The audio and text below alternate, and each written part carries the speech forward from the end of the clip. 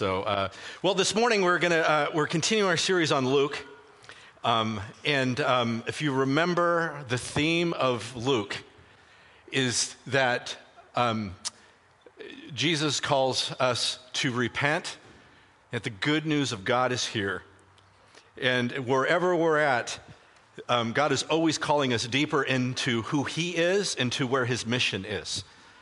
And so much of the gospel is centered on calling people to turn and walk in God's direction. And the most difficult part, I think sometimes, is when we are convinced that we're going in God's direction. Right? And you know, how much of our culture, how much of our faith, how much of our rhythms go in that direction. And the one thing we'll find in the Gospels and all the stories is Jesus is always calling people into deeper relationship. And most of the time, we have these stumbling blocks within our own hearts. And so there's these places where we always have to turn. And so many of the stories in the four people and four stories in our series has been watching people come to this place of going, oh, I guess I was facing a little bit or a lot in the wrong direction. The overall theme, though, that Jesus is coming and saying, and if you've ever read the Gospels or in our faith, you'll notice that there is always an overall theme, is that Jesus is calling everybody to the gospel, and we think about that as like a package or something, but it really is. He's calling them to the good news. And oftentimes, once we get it, we go, this is great. I now have it. And we have a history of holding it to ourselves. The stories we're going to go through today, we're going to be talking about that God is coming back and Jesus is coming back to, hey, what is the original plan? What's the original plan that God has? It's all throughout the Old Testament and New Testament. Do not buy into any of the dualism that says the Old Testament God operated this way. In the New Testament, that is it is a rookie mistake. It is. It's a rookie mistake. Not because God didn't do things differently, but you will see that everything through the Old Testament and the New Testament, salvation was always by faith. That never shifted. God was always patient and loving. That's never shifted. The character of God and the character of His people never changed, even though the circumstances changed. And so we're supposed to be, God gives us this good news, and it's supposed to be transformative. And yet now we live in a world, I don't know if you watch TV, you get so easy to be overwhelmed. Just even our home group this week, we were talking it just seems like we're watching churches die, and it feels like the air has been sucked out of the room in the Christian faith, and then people get up and say really dumb things in the name of God, and you're like, oh, what should I be part of this? I love God. I hope today's passage will be encouraging. Let me tell you an encouraging story. So when I worked at City Team, we actually had missionaries with City Team all over the world. And there were some amazing things that were happening. One of my very good friends that traveled with extensively was one of our head church planners, and his name was Shadonke. And Shadonke lived in Sierra Leone. And to my knowledge, he still does. I should say that he lived past 10. But he lives in Sierra Leone, and God has used him in these amazing ways. But he had told me these stories about what happened 20 years ago in the civil war that happened in Sierra Leone, and it was chaos. There was different political factions. Life became very cheap. People were being killed. There were raw minerals in the country that people were coming in to take. Every different kind of headwind that could come in was happening. And as a pastor in that area, he spoke out against some of the atrocities that were happening. Well, one day, soldiers show up at his house. He sees them, he's hiding. They find his wife. They go, where is Shadonke? We've come to get your husband. She's covering for him. Finally, God goes, no, just go with them. So Shadonke goes. He goes and kind of turns himself in, and he says they bind his arms behind his neck really tight, And he goes, and they throw him into the back of the truck, in his own words, like a sack of potatoes. And his wife is in tears because she knows what this means. She knows that this is not going to end well.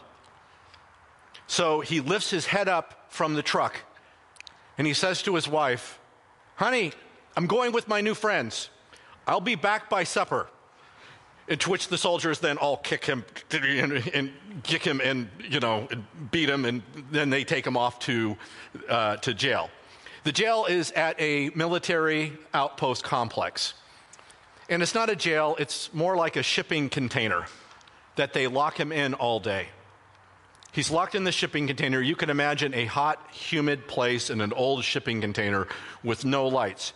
At the end of the day, he knows what's going to happen. Most likely, he will be shot and killed. This is what's been happening all throughout the country. Anybody that's even close to being a problem, this is what happens. But when you travel with Shodankeh, he is like a character from Scripture. So what does he do? He starts singing. He sings all day. And he does this when you travel with him. He sings all the time. He makes songs up, and he's got this beautiful voice. And so he's always singing. He sings all day. It's driving the soldiers crazy. He says they're banging on the thing. He goes, "I just keep singing." At the end of the day, he's brought into the general's office. He goes, you go into the general's office, and he says, "Who are you? Don't you know what's going to happen?" And he says, "Yes, you're going to kill me." And he says, "You've been driving my men crazy all day singing." He goes, "Yeah, I know. I can't help but sing to my Lord." He goes, I'm not afraid to die. He goes, the colonel goes, "I've never met anybody like you. None of my men are this brave." And so as they talk and Shodankeh explains who he is, this general is a little bit taken with him, a little amused, and goes, "Okay, I'll tell you what. How about this? I'm going to let you go home tonight, and then come back tomorrow morning," which is kind of the wink, wink, go, leave, just get off the horizon, just disappear, right? He's going to spare his life. So Shodankeh goes home. Ford comes home. His wife is in tears. Everybody's crying. They're praying. He shows up. He goes, "I told you I would be back for dinner." His friends are like, "Okay, we got to get you out of here." He goes, "No." The next morning, he gets up early, goes back to the complex, pounds on the door, the gate. And they bring him into the general's office, and the general looks at him and goes, "I don't know if you're smart, if you're like the bravest man I've ever met or the craziest, dumbest man I've ever met." He said, "You told me to come back, so I'm coming back." Then he says, if the men in my command were as brave as you, in fact, if you were in my army," he goes, "you would be a general by now." And he says, "Well, I'm already in an army." Well, you have to understand how many factions and little armies and guerrilla groups. And so the general, he goes, instantly gets upset. He goes, "Whose army are you in?" And Shodankeh goes, "I'm in the Lord's army." Right? And with God, I have a majority of one. And so the general looks at him after talking with some time and says, "Would you teach my men to be as brave as you are?" And so Shodankeh starts Bible studies in the military, teaching them how to read Scripture. I'm not exaggerating this, unless he was really exaggerating, but he's not. Right? And so because of Shodankeh's his desire to see everybody as a potential person that God loves, to spread the gospel, he has seen people all over Sierra Leone and all over the region come to Christ. Most notably, Muslims, which have never, the Christian church has just been hard ground. And over the last 10 to 15 years, we've seen these great inroads because of people like Shodankeh, who continue to pursue not just people like them, but continue to pursue people that are completely different. there was a side note in this story I want to share with you because it's kind of this, oh, and then guess, like that was a miracle. And he says still when he walks down this, walks like as much as 10 years ago, military officers would salute him because he still has actually respect and standing in the military because they're still using some of his methods. Well, in 2008, they had an election in Sierra Leone. They kind of follow our same election pattern. And the president that was in charge was a Muslim president, and there was a lot of corruption in the government, as Shadonki would tell me. I don't know anything about the granularity of the Sierra Leone, but we know that in the UN it was like one of the lowest places on the misery index because there was a lack of infrastructure after the Civil War, and there was a ton of money coming in and a ton of money being taken. Another person was running for the presidency. Well, so many villages that used to be Muslim villages had become Christian that the then Muslim kind of, theory, political president, when they were walking through the election, they started figuring out that the election was going to be a lot closer than they thought. So he goes to the head of the military and he says to him, "We're going to need some help. We probably have to fix this election." And the head of the military is the same general that Shadonki had reached out to 10 years previous. And he says to him, "I'm sorry, I can't do that. I'm a follower of Isa now, of Jesus. And I will do everything in the power to make sure the election is fair for you or for them. But I cannot have the military intervene." And the standing president got really mad at him and says, "If I win again, first thing I'm doing is firing you." Well, sure enough, long story, the election went off fairly and a new president was elected. And this president, from what I understood, was very hard on that corruption and trying to weed it out. So you never know when the good news is shared, there sometimes is this ripple effect, right? And that's just one story from one man in a very hard country. But I always love, there's so many stories that I've experienced with people that will do everything to share the good news of Jesus with not just people that are against them, but people that are their enemies, that they're praying for them, they're moving towards them. So here we come to this passage in Luke, and we're seeing that this is that this is a place where Jesus is set on making sure the gospel can go to the whole world. And a couple weeks ago, I spoke about if you remember and you were here, I spoke about the widow's mite. And the tragedy of the widow's mite was not how the woman gave, but it was the temple that was supposed to be taking care of her and other people was actually extracting from her, was taking all of her money. And this is why Jesus' mission was to say, this temple has to go. It's now standing in the way.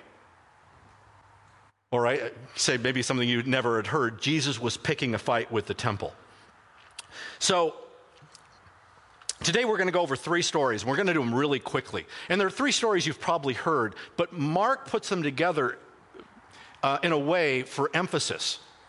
And so if we don't understand why Mark is putting them together, we kind of will look at all 3 stories and go, oh, that's a great story. Oh, yeah, we tell that one at Easter. And one of the stories, literally, if you don't understand it, it doesn't make any sense. It's just one of those Bible stories you'll read and you'll be like, oh, yeah, Jesus did that. He was a pretty cool guy. But it actually has really deep meaning. And so we're going to be going through Mark chapter 11. And if you understand like Mark, we're in chapter 11, here we are. Mark is already in chapter 11, just beyond the halfway point of the book. He now goes into the last week or 2 of Jesus' life. So the last week or 2 of Jesus' life, we have this is where so many of the gospel stories. Jesus has a 3-year ministry, but it accumulates here, like especially in the book of Mark, it accumulates in the last few weeks. And they're all, the way Mark places them and even the order he puts them in, it's all really important. And so today we're going to be talking about what Jesus does. And Mark is going to make this statement that as Jesus heads towards the temple, we think, oh, he's going there to die for our sins. Yes, but he's also going there to not only to free us, but to open up the whole world to the good news of God, which was originally the promise to Abraham back in the Old Testament, that your descendants will be a blessing to all nations. And it wasn't happening. So this is why Jesus is always incensed at the religious leaders, because they were the ones that were supposed to be, they were the ones supposed to be leading that. And it wasn't happening. And so what Mark will do here in the three stories is that he will make sure that you understand that Jesus is the one. Like, why is he doing this? Well, Jesus has the authority to do it. Now, it's easy to say that, but you know what happens when somebody has influence or authority, right? I mean, is there anybody worse than if you're watching sports, that you yell at the TV, like, I know what to do. I don't know what you're doing here. You should do this or you should do that. I did that all last season watching the Warriors. And I was right. Jordan Poole would come in and be, get him out. He can't play defense. What are you doing? Look at this. We're now down 8, right? So it's easy to do that. It's another thing to hand somebody the whistle and the clipboard and say, okay, you call the game. Like, I don't have any authority, right? But it's different when you do have authority. Like my friends years ago were skiing. And husband and wife, the wife went off, was skiing on the side, hit a tree, hit a buried log, went over it, head on into a tree. Head trauma, big gash. They take her all the way, ski patrol takes her down. The husband, is got the, compact on her, holding it all the way down the hill, gets into the ambulance with her. And the EMT looks at him and says, sir, sorry, you can't go down the hill in the ambulance. You'll have to find another way down. And he utters an expression of authority that allows everything to change. He looks at them and says, I'm a neurosurgeon. And the EMT goes, you ride down with him. I will ride in the front. Nothing better than having a neurosurgeon, right, with a head trauma patient. Like, yes, you are far beyond my knowledge of knowing what to do. And so what these stories are going, the stories we're about to go through, Mark is packaging them and stacking them in such a way so we understand what Jesus' authority is. Let's go to the first part. Mark 11, chapter 11, verses 1. We usually tell the story around Easter because it's a great Easter story. It says, as they approached Jerusalem and came to Bethphage in Bethany at the Mount of Olives, Jesus sent 2 of his disciples, saying to them, go to the village ahead of you. And just as you enter it, you will find a colt tied there, which no one has ever ridden. Untie it and bring it here. And if anyone asks you, why are you doing this? Say, the Lord needs it, and will send it back here shortly. Then they went and found a colt outside in the street, tied at a doorway. As they untied it, some people standing there asked, what are you doing? What are you doing, untying that colt? They answered, as Jesus had told them, and the people let them go. When they brought the colt to Jesus and they threw their cloaks over it, he sat on it. Many people spread their cloaks on the road, while others spread branches that they had cut in the fields. Those who went ahead and those who followed shouted, Hosanna, blessed is he who comes in the name of the Lord. Blessed is the coming kingdom of our father David. Hosanna in the highest. So here we have the triumphal entry. And sometimes you look at that and go, well, I've talked to some Christians at Easter. They'll say, well, at least Jesus got a little thing. He got a little praise before his death. That's not what's happening here. Jesus is fulfilling Scripture. But he's coming in as a king. You see, there's 3 offices, if you would, that Jesus has to, he fulfills. And if he is in that office, then he has the utmost authority to do anything he wants. And here's the first one, that he is a king. that Jesus is the king. So he's acknowledging that he is the King of Kings and the Lord of Lords. He has a name above every name. That name has authority. And sometimes even as Christians, we never have to be ashamed. The name has authority. The world is spiritual. And the name of Jesus in our lives goes a lot further and deeper than anything we can imagine, because he is the first and final word. So when he comes in as a king, he's actually allowing them to enter into Jerusalem. Now, he's been to Jerusalem before, but this time he's coming in with a mission. And when he comes in with the mission, he's allowing this to happen. Now, why would he come in on a court? Because most times when conquering kings came in, they came in with processions. There was all this fanfare without going into it this morning. But you came in on a steed. You came in on a horse. And I don't know, some of you, I don't know if anybody here is horse people. If you've ever been around a very large horse, it is intimidating. This is not what he chose to do. But there's a reason for this, because Jesus is doing this to show, yes, I'm coming in, but I'm coming in on a small horse. I'm coming in on a donkey. Why is that? Because the current leadership didn't have any humility. I do have all authority. I do have all power. And at any time, Jesus could, right? We say, but he left. He put down his power to come to earth. So we see that Jesus comes in this way, and it fulfills the prophecy in Zechariah.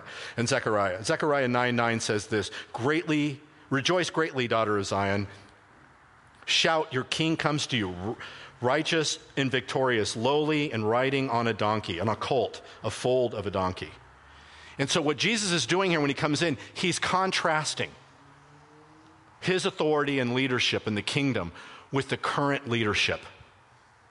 This is the way God works, where the current leadership, even with the little power, even with the Roman occupation, was very top down. My way is Yahweh, say is the way it was. And Jesus was saying it's not that way. So he comes in this way. Jesus is a king. He has all authority. Then we come to this next story, right? So he establishes him as king. Now he establishes as the high priest. Jesus enters Jerusalem, Mark 11:14, and he went into the temple courts. He looked around at everything, but since it was already late, he went out to Bethany with the 12. Then the next day, as they were leaving for Bethany, Jesus was hungry. Seeing in the distance a fig tree in leaf, he went to find out if it had any fruit. When he reached it, he found nothing but leaves, because it was not the season for figs. Then he said to the tree, may no one ever eat fruit from you again. And his disciples heard him say this. Right? So now this is a story, maybe you've heard this story before and you go, so Jesus curses a tree. Right? So the temptation is to think Jesus is the magic man, right? It's like, Jesus, I curse this, I do this, I speak things into existence, I have powers. That's not what's happening here. Jesus comes into Jerusalem as a king to set up authority. He's going after the temple. And just before he does that, he goes to the temple, looks around, and he goes, not enough people here.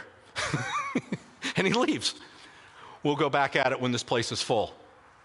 And then when they're going out the next morning, he sees a fig tree. Well, what does he have against this fig tree? And somebody owns this fig tree more than likely. And he curses it. You go, this seems just like these biblical stories. No, here's the purpose.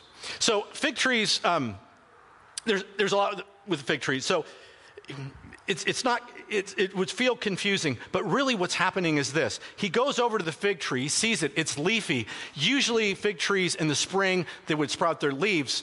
And actually there's two harvests, there's two kind of fruit seasons for fig trees. There's an early crop that it produces right around Passover. And they're just really small little guys. And then it comes into full fruit like right now, the end of September. And so when he sees the leafy tree, that usually means that this tree is full of life. When he walks over to it, there's nothing there. the tree is a picture of the temple. And he says it looks like it has fruit, but there is no fruit. And some scholars actually speculate that once that tree isn't producing fruit, that it is actually a fruitless tree and it will never produce fruit again. And so Jesus is saying, what's the fig tree? The fig tree, as he goes into the temple, he's like, do you know what this fig tree's like? This fig tree's like this temple. It looks like it's going to produce fruit. It's bushy, it's great, but there's no fruit coming from it. They're not sharing, the temple is not sharing the blessing of God to all the nations around it. They're not even taking care of their own people. It's become inward focused. So Jesus curses it. And this is, he imagine in full stride going to the temple to go, I'm done with the temple. He is the King of Kings. He comes and he looks, he goes, the temple is now holding back God's word. So he curses it. Right? Now, understand what a fig tree meant. So when we think of Adam and Eve in the garden, we think of like they ate from the tree of the knowledge of good and evil. And what is our culture? What kind of tree is that? Anybody? Yeah, people we think of as an apple tree. Back in the day, do you know what kind of tree they thought it was? A fig tree. It was a knowledge of good and evil. Why? Because if you go back to Genesis, when Adam and Eve ate of the fruit, they all of a sudden discovered that they were naked. And what did they sew together? They sewed together fig leaves. So the natural inclination was, fig tree. So don't eat a fig tree. That's what I'm really trying to say here. Please, let's all just agree. No. So you understand the rich history when he calls out the fig tree that's supposed to be producing fruit, the one that was in the very garden. That symbol of that was very deep, right? And so Jesus, I say this as his office of a priest, he is the one, if he's the priest, the high priest, he is the one that can actually call the temple leadership out.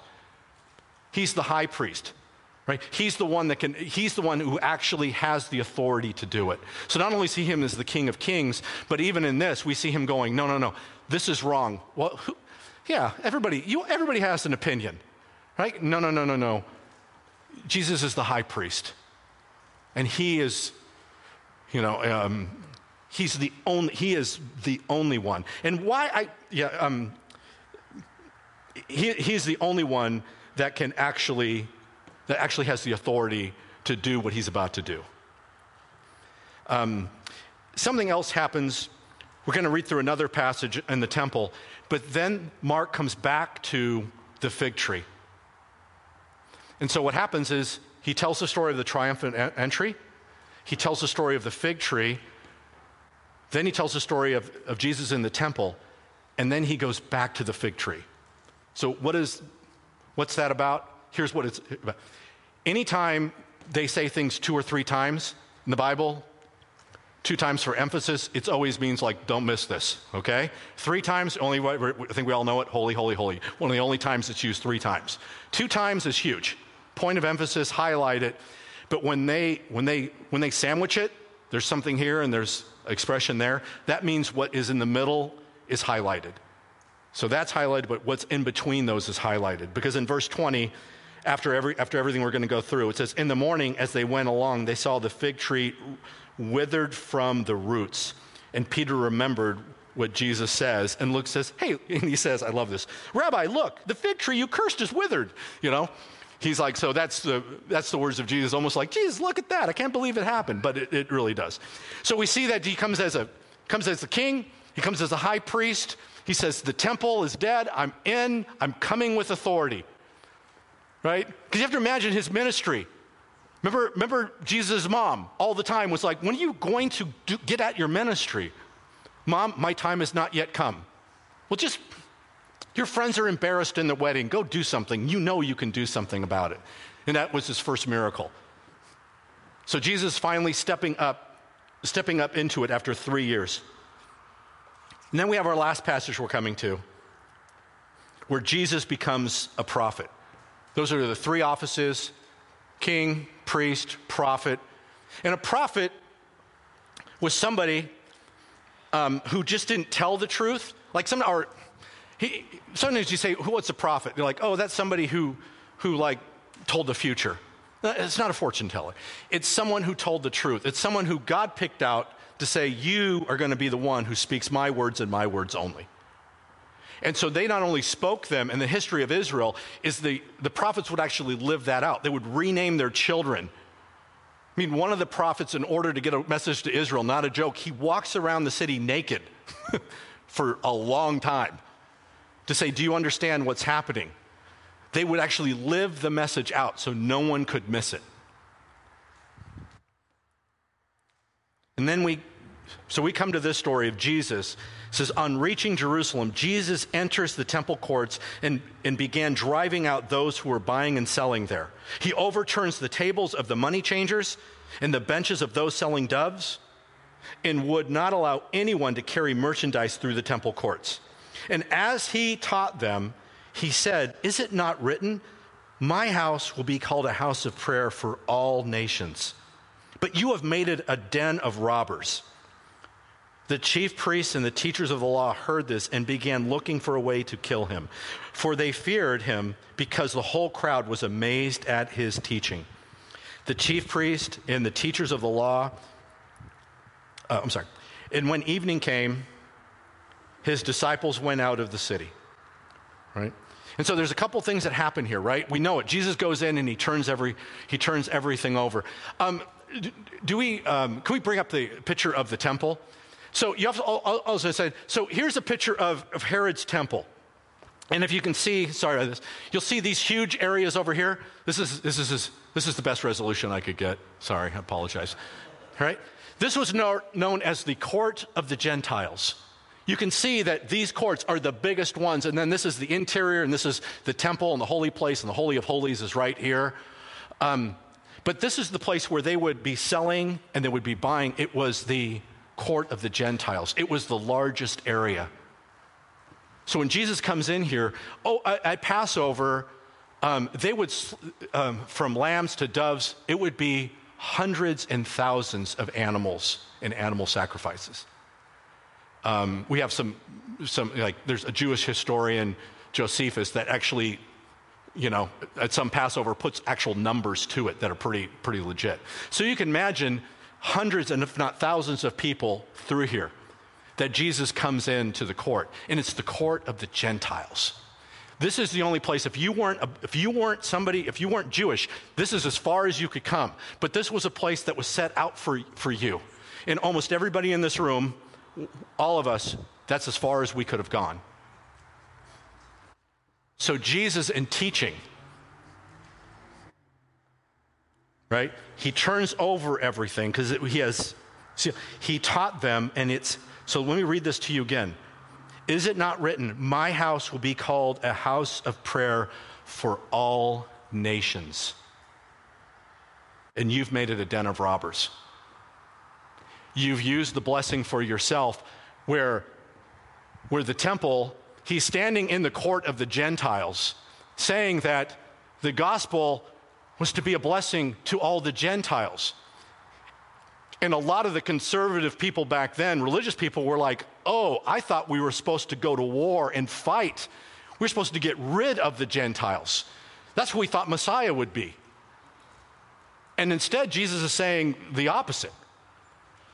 So, for those of you who are curious, to me, that's a fascinating study to go through. But Jesus, as a prophet, is living out the story. He's showing them. It's funny that if somebody came into your business and knocked over things, you probably would have something to say about it. But the thing I think we miss here is we take the action of him being a prophet, living out the message that this is supposed to be about prayer, not about buying and selling goods to keep people right with God. And he spends the entire day teaching. He gets there in the morning, but most of the day he spends teaching. And kind of buried in this is they're saying the chief priest, we want to figure out a way to kill him, but we can't do it. Why? Everybody's listening to him. It'll be a bad look. We got to figure out another way to do this. Jesus' passion is for the temple to be, at that time, the temple was supposed to be the blessing to all nations. But instead, they were holding it to themselves. You know, this is the history of the church. And it's easy for us to fall into this. You see, what happened after Jesus rose from the dead, he told his followers to go. Stay in Jerusalem when the Holy Spirit goes, then you'll be my witnesses in Jerusalem, Judea, Samaria, the ends of the earth. That's the plan. You know, most of the disciples, they went to the ends of the earth. We don't hear actually much about the church in Jerusalem, even though it was the strong church after Jesus died.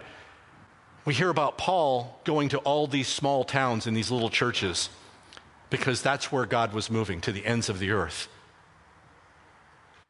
Into cities that people were like, oh, they would never. Ephesus? Corinth? Oh, Christians in Corinth. Right. Yeah, no, it actually happened. These are cities that the average religious person in the Jewish faith would say, these are far away. And God goes, we need to go reach those people.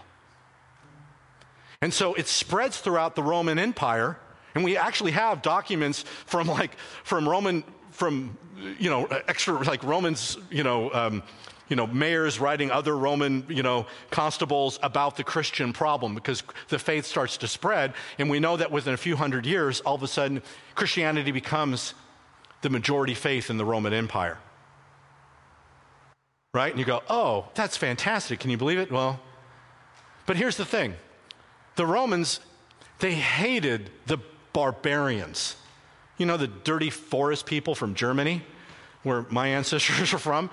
And so they never shared the faith with them. They just fought them. But over years, and people going back and forth, and slaves, all of a sudden, those people come to faith. And so a few hundred years later, they have the Christian faith. But you know what? They won't share it with those Vikings. Those people are ungodly. I mean, they take pride in coming down and raiding like churches and, monasteries and, right?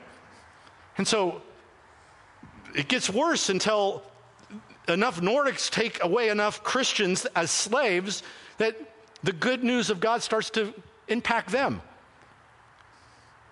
Everywhere it goes, we hold it to ourselves.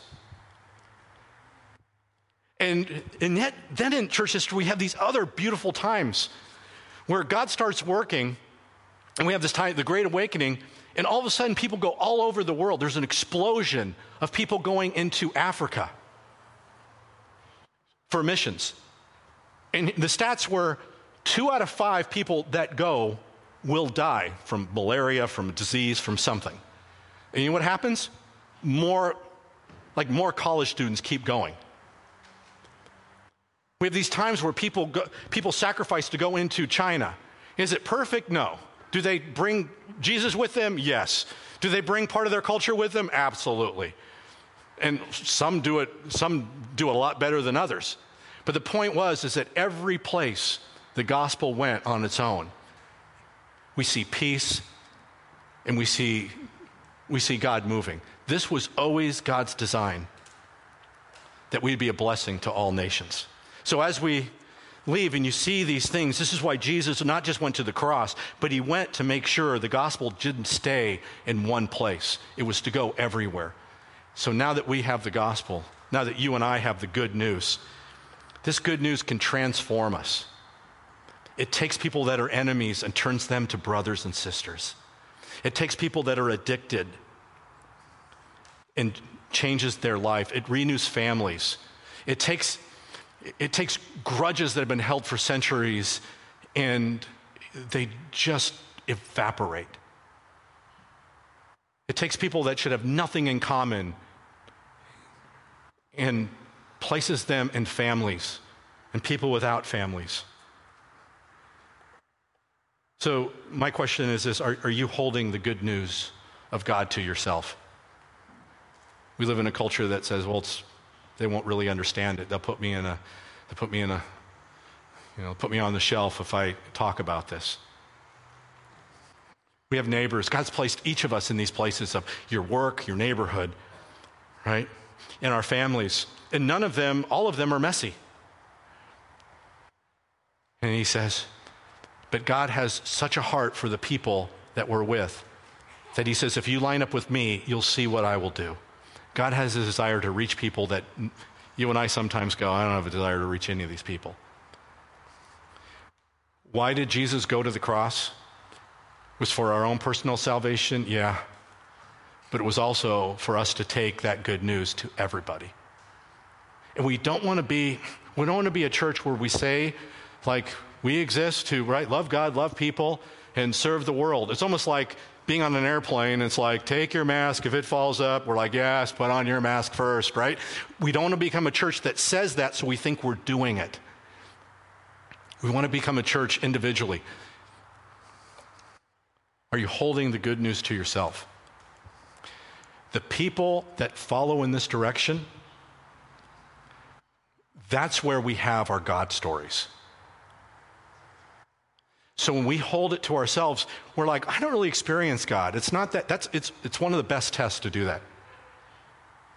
But when we walk in God's direction, that's where, and we're praying for our neighbors. I don't know what to do, God, but I'm just going to walk around my neighborhood. I'm going to pray for them, right? That's where all of a sudden you'll have stories like, you're not going to believe what happened. I was walking in the store, and this and that. A lady came out, she said that. She had a dog, and whatever it is, and then God works.